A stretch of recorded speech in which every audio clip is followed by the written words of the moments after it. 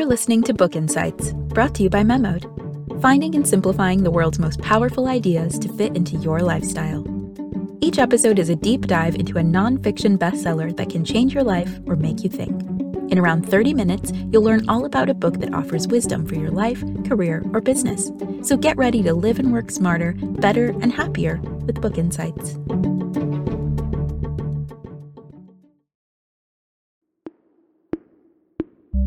Everyone has an idol, someone we look up to, revere, and hope to one day resemble. Strangely, though, the story we most often tell ourselves about our hero makes it almost impossible to emulate them.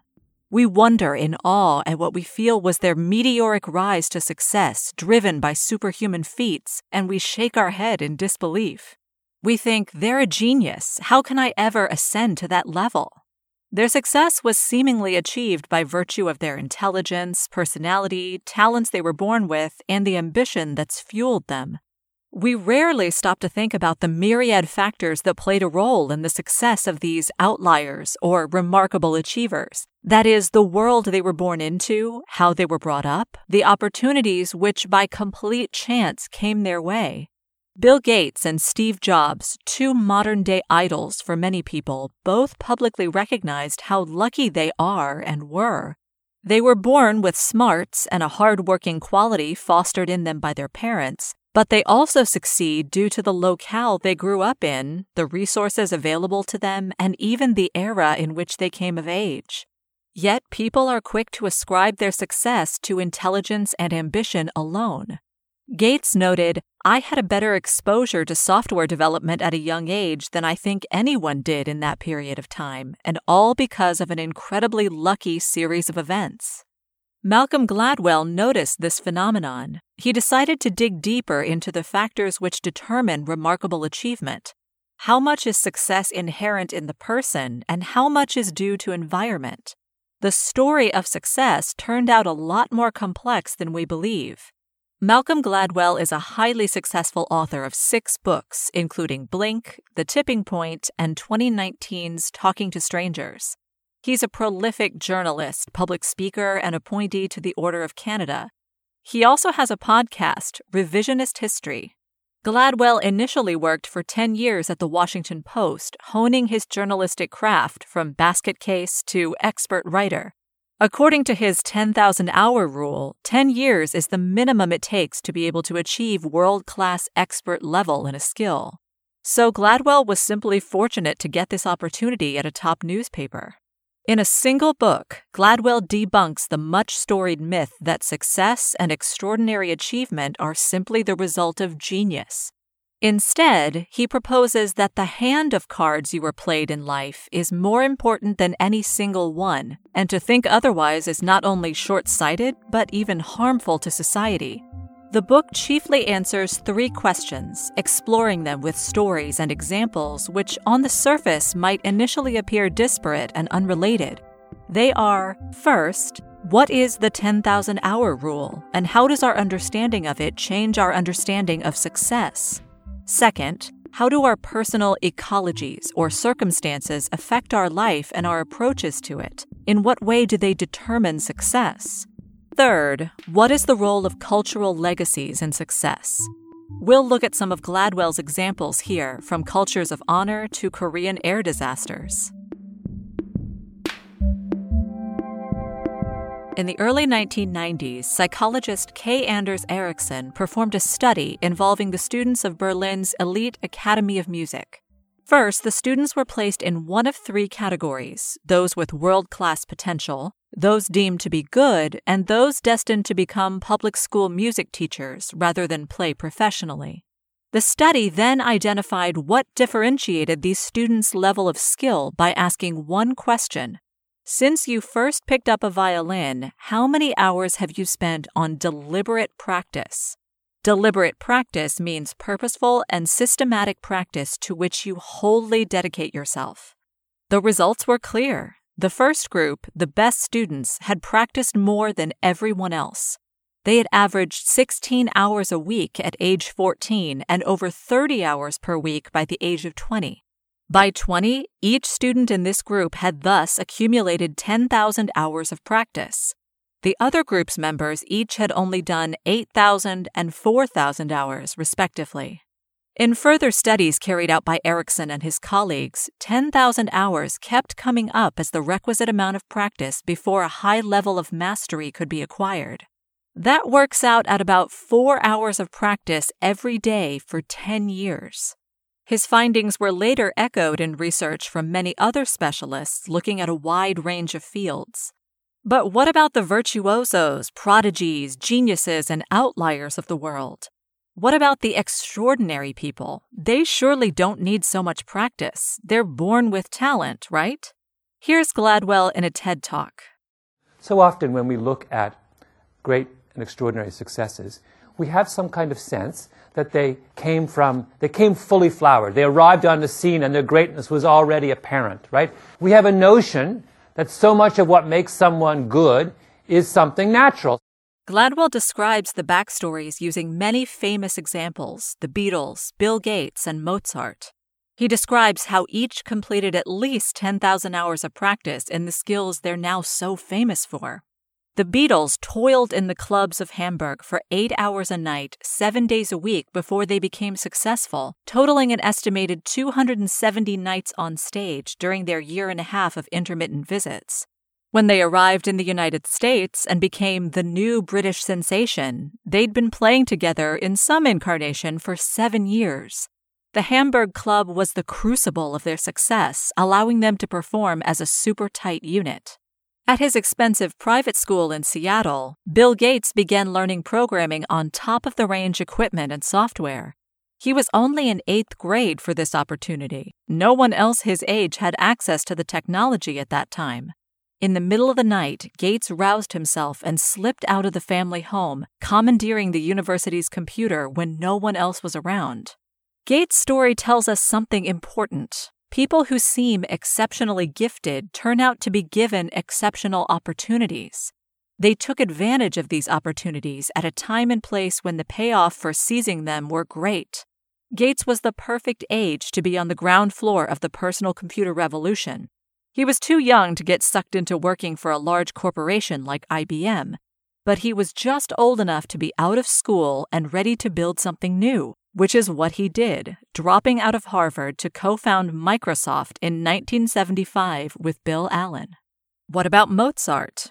The renowned child prodigy wasn't to write a masterful concerto until he turned 21. By this time, he immersed in playing and composing most of his life, taking him well beyond the 10,000 hours needed to be a musical maestro. Some even argue that Mozart developed late, since his best pieces were written only after he was composing for 2 decades. So, mastery and success are not solely products of genius. They're just a matter of starting young, right? Unfortunately, it's not that simple. There are myriad social obstacles which stand in the way of most people achieving such a massive amount of practice, and particularly at a young age. One factor is society's tendency to conflate entrance criteria with excellence criteria. Canadian psychologist Roger Barnsley observed in the 1980s a correlation between the closeness of a hockey player's birth date to the opening of the team's selection season. Players were more likely to be selected for a team the closer they were born to January 1st. January 1st is the eligibility cutoff for youth hockey competitions. At the young age of 12, several months' difference in age leads to significant differences in physical maturity and the amount of practice players have had. This gives the slightly older children an advantage. This small advantage then snowballs.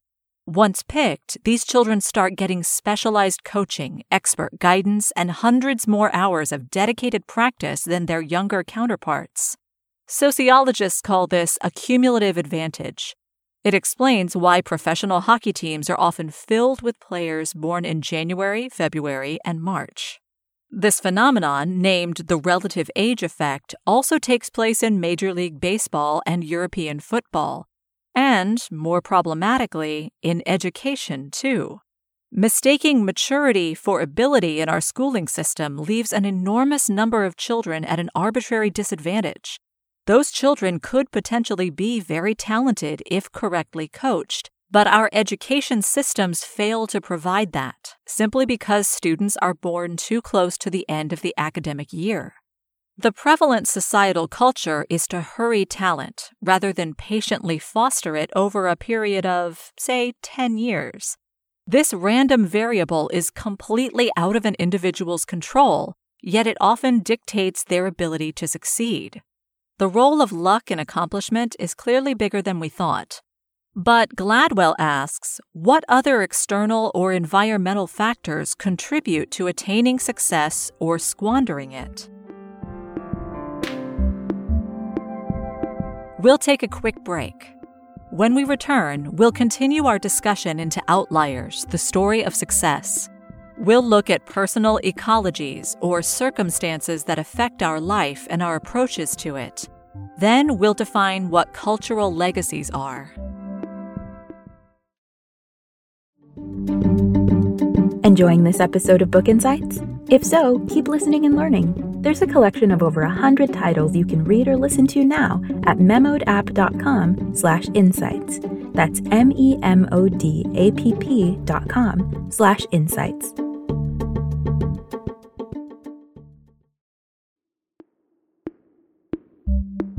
We're continuing our look into Malcolm Gladwell's 2009 best-selling book on the secret of genius. It's called Outliers, the story of success. We'll look into personal ecologies or circumstances affecting our life and our approaches to it.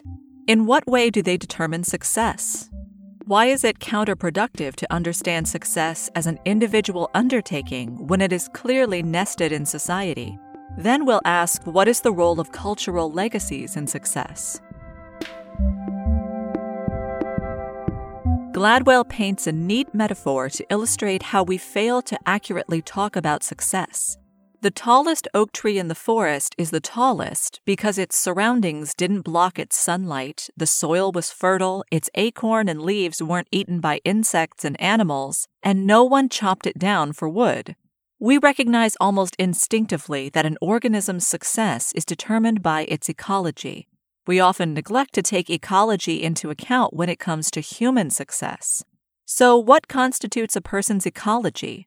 It includes the family they were born into, the town where they grew up, the era they lived through, their surrounding culture and society, their language, the opportunities presented to them, the resources they were provided, and so much more. Here's Gladwell talking at a University of Pennsylvania event about what's called the Matthew effect. From the verse in the New Testament that says, to him that has much more will be given, right? We create these systems where we identify a group of people who have a narrow initial advantage, and then we shower them with all kinds of additional advantages, which causes that small difference to grow. Let's stick with education for a moment. It gives us a great example of how a person's background and circumstance can dictate their success. The Johns Hopkins University sociologist Carl Alexander looked at how the math and reading skills of elementary school students change over the year. He tracked the test results of 650 Baltimore students across 5 grades, grouping the kids by socioeconomic class, low, middle, and high. His results showed that the wealthier children were not out-learning their poorer classmates during the school term, despite their average 5th grade final scores doubling those of the poorer children. In fact, on average, they were worse learners during term time. The difference came during summer holidays. Comparing scores between the end of the academic year and the beginning of the next, the poorer 1st and 2nd grade students' scores dropped. Meanwhile, the wealthier students' grades increased by an average of 12 points. Across all 5 years, the wealthier kids' scores experienced a cumulative growth of 52 points during the summer holidays, while the poorer children's results only improved by a cumulative average of 0.26 points. So what was happening during the summer holidays? Wealthier families have the income and leisure time to take their children to museums, music practice, summer camps, and special programs. Likely whizzing them from one activity to the next, they fill their houses with books and opportunities to learn. They ensure their children are engaged. They do so by asking questions, discussing things, challenging them. The poorer families, by contrast, aren't able to provide these opportunities as they're perhaps working 2 or 3 jobs to fund the household. It's clear who's going to have a more productive summertime in terms of grade progression. Gladwell cites sociologist Annette Lareau, who identified 2 parenting strategies that divide almost perfectly along class lines. Poorer parents adopted a strategy of caring for their children while allowing them space to grow and develop, perhaps leaving them to their own devices. Wealthier parents, on the other hand, predominantly used what Lareau called a concerted cultivation style for raising their children. They heavily involved themselves in every detail of their children's lives.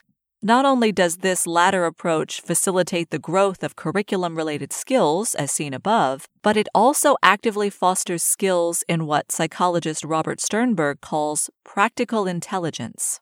This is knowing what to say, when to say it, and how to say it in order to get a result from a particular person.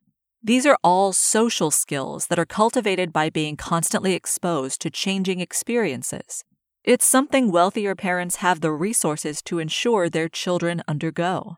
It's important to note that Lareau wasn't suggesting either parenting style is morally superior, rather that one produces greater advantages in the established schooling system, as seen with the test scores above. There's a higher likelihood that one will provide the opportunity and circumstances for a young person to achieve 10,000 hours of practice in a relatively short amount of time. Violin or ballet classes, for instance, are expensive, and many families won't be able to afford the investment in their child. Cultures of honor have most often developed in mountainous or highland areas where inhabitants can't farm. Instead, they are forced into lives as herdsmen, raising goats or sheep to survive. Herdsmen are lone workers. They live with the constant threat of their livestock being stolen or killed by predators. In response, the herdsman has to be aggressive and show no weakness. They must be seen as strong at every moment under any circumstance. His reputation means his life. So, to maintain it, he must be ready to fight against even the slightest challenge. Everyone else within that community will accept such a reaction as the norm and defend his right to it. This is what culture of honor means. Nowadays, the backcountry of the American South is still recognized as having a reigning culture of honor. Murder rates exceed in these regions. But crimes where those involved don't know each other are lower than elsewhere. Gladwell explains that the culture of honor in the Deep South was carried over from Britain by the first settlers in the 1600s. New inhabitants were predominantly from one of the fiercest examples of a culture of honor. These were the Scotch-Irish, from the infertile rocky regions of Scotland's lowlands, England's northern counties, and Ulster in Northern Ireland. The legacy of the Old World survived in the New World, and to a certain extent still survives today, hundreds of years later. But it goes deeper than that. An experiment in the early 1990s looked at students of the University of Michigan. It aimed to identify whether the culture of honor still featured in the characters of students from the South who had traveled to one of the northernmost states to go to college. These students lived nothing at all like the Scotch-Irish settlers of old, and perhaps weren't at all related to any such settlers. Despite this, the culture of honor still pervaded their actions. When insulted, the Southerners became significantly angrier than their northern counterparts, with the upsurge in cortisol and aggression to prove it. What does this tell us? Our lives can be determined by factors which originate long before we even came into the world. These factors can play an inescapable role in what we do and what happens to us, no matter where we go. These are our cultural legacies, of which we are often scarcely conscious. Let's break one final time before we conclude our discussion on Gladwell's Outliers. We'll examine an example of honor cultures, then we'll end by examining some of the criticisms and legacies of the book.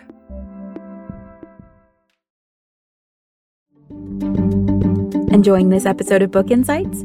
If so, keep listening and learning. There's a collection of over 100 titles you can read or listen to now at memodapp.com/insights. That's memodapp.com/insights.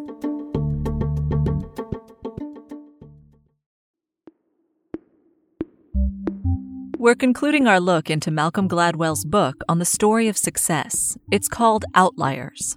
Here's Gladwell in a TED Talk discussing the 10,000-hour rule and Fleetwood Mac. When Bob Welch finally leaves the band, that they hired Lindsey Buckingham and Stevie Nicks. Now that process took 10 years and 16 albums. They're not some kind of overnight sensation. They are a band that was a decade in the making. We'll look at some of Gladwell's examples of honor cultures, such as Korean Air disasters, and how negative legacies can be reshaped into something positive.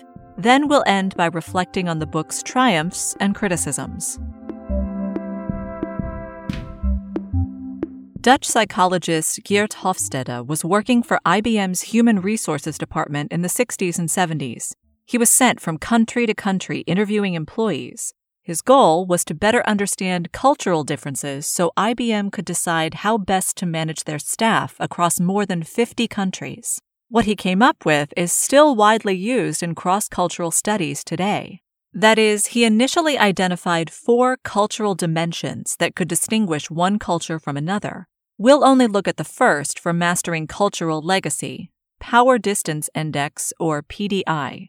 Power distance describes a culture's level of acceptance of class inequality. This includes its attitudes toward authority and its people's understanding of their place within society. A low power distance country will share its power, widely dispersing it and questioning where it amasses.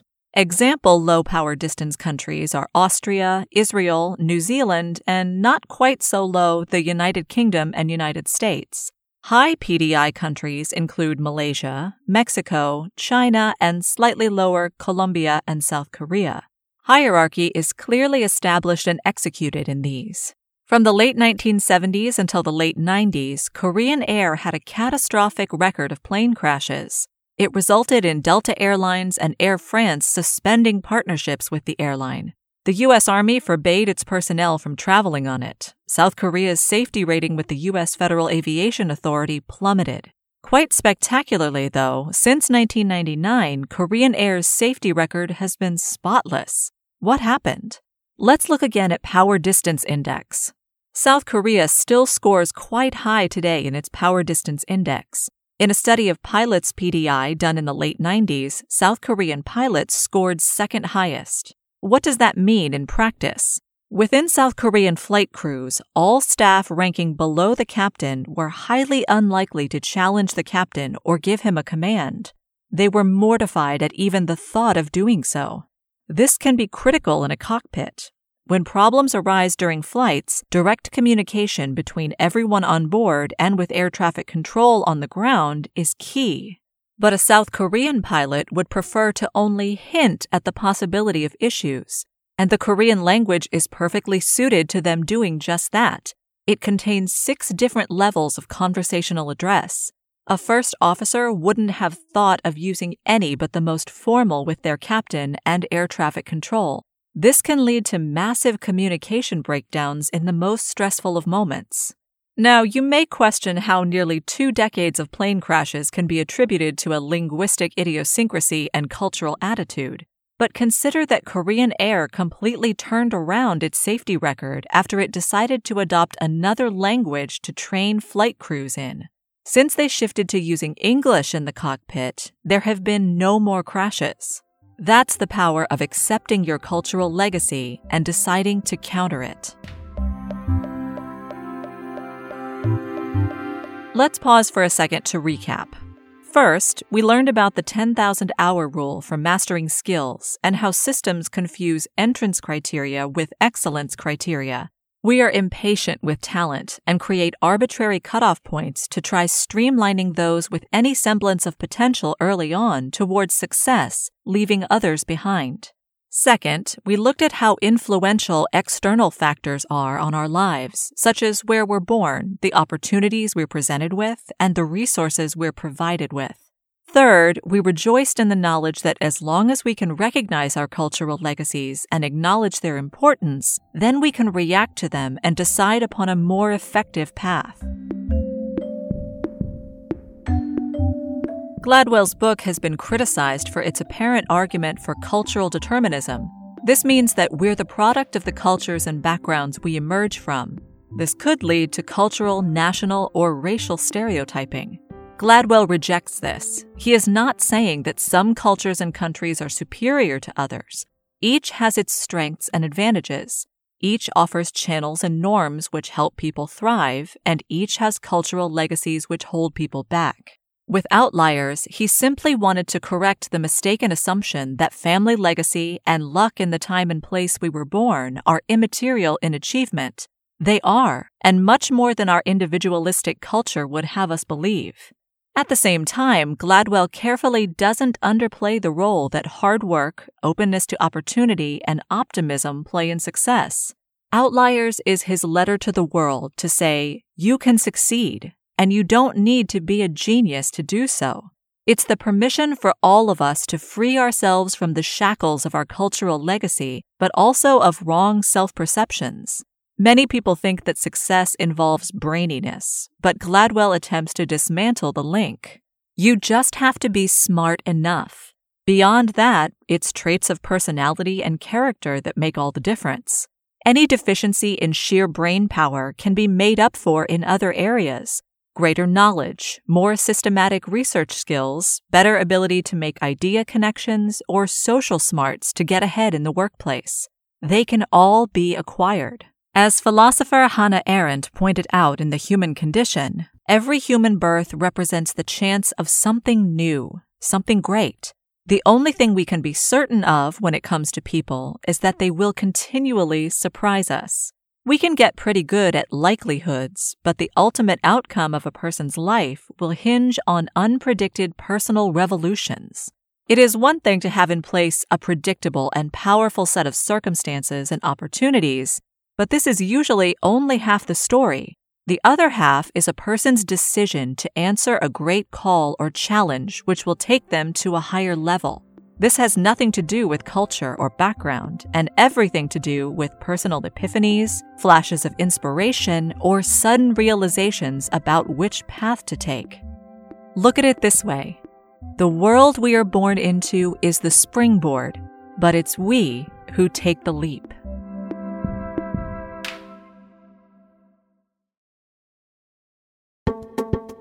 Thank you for listening to Book Insights. Check out the rest of our content at memodapp.com. Please keep in mind that the information provided in or through our Book Insights episodes is for educational and informational purposes only. It's not intended to be a substitute for advice given by qualified professionals and should not be relied upon to disregard or delay seeking professional advice.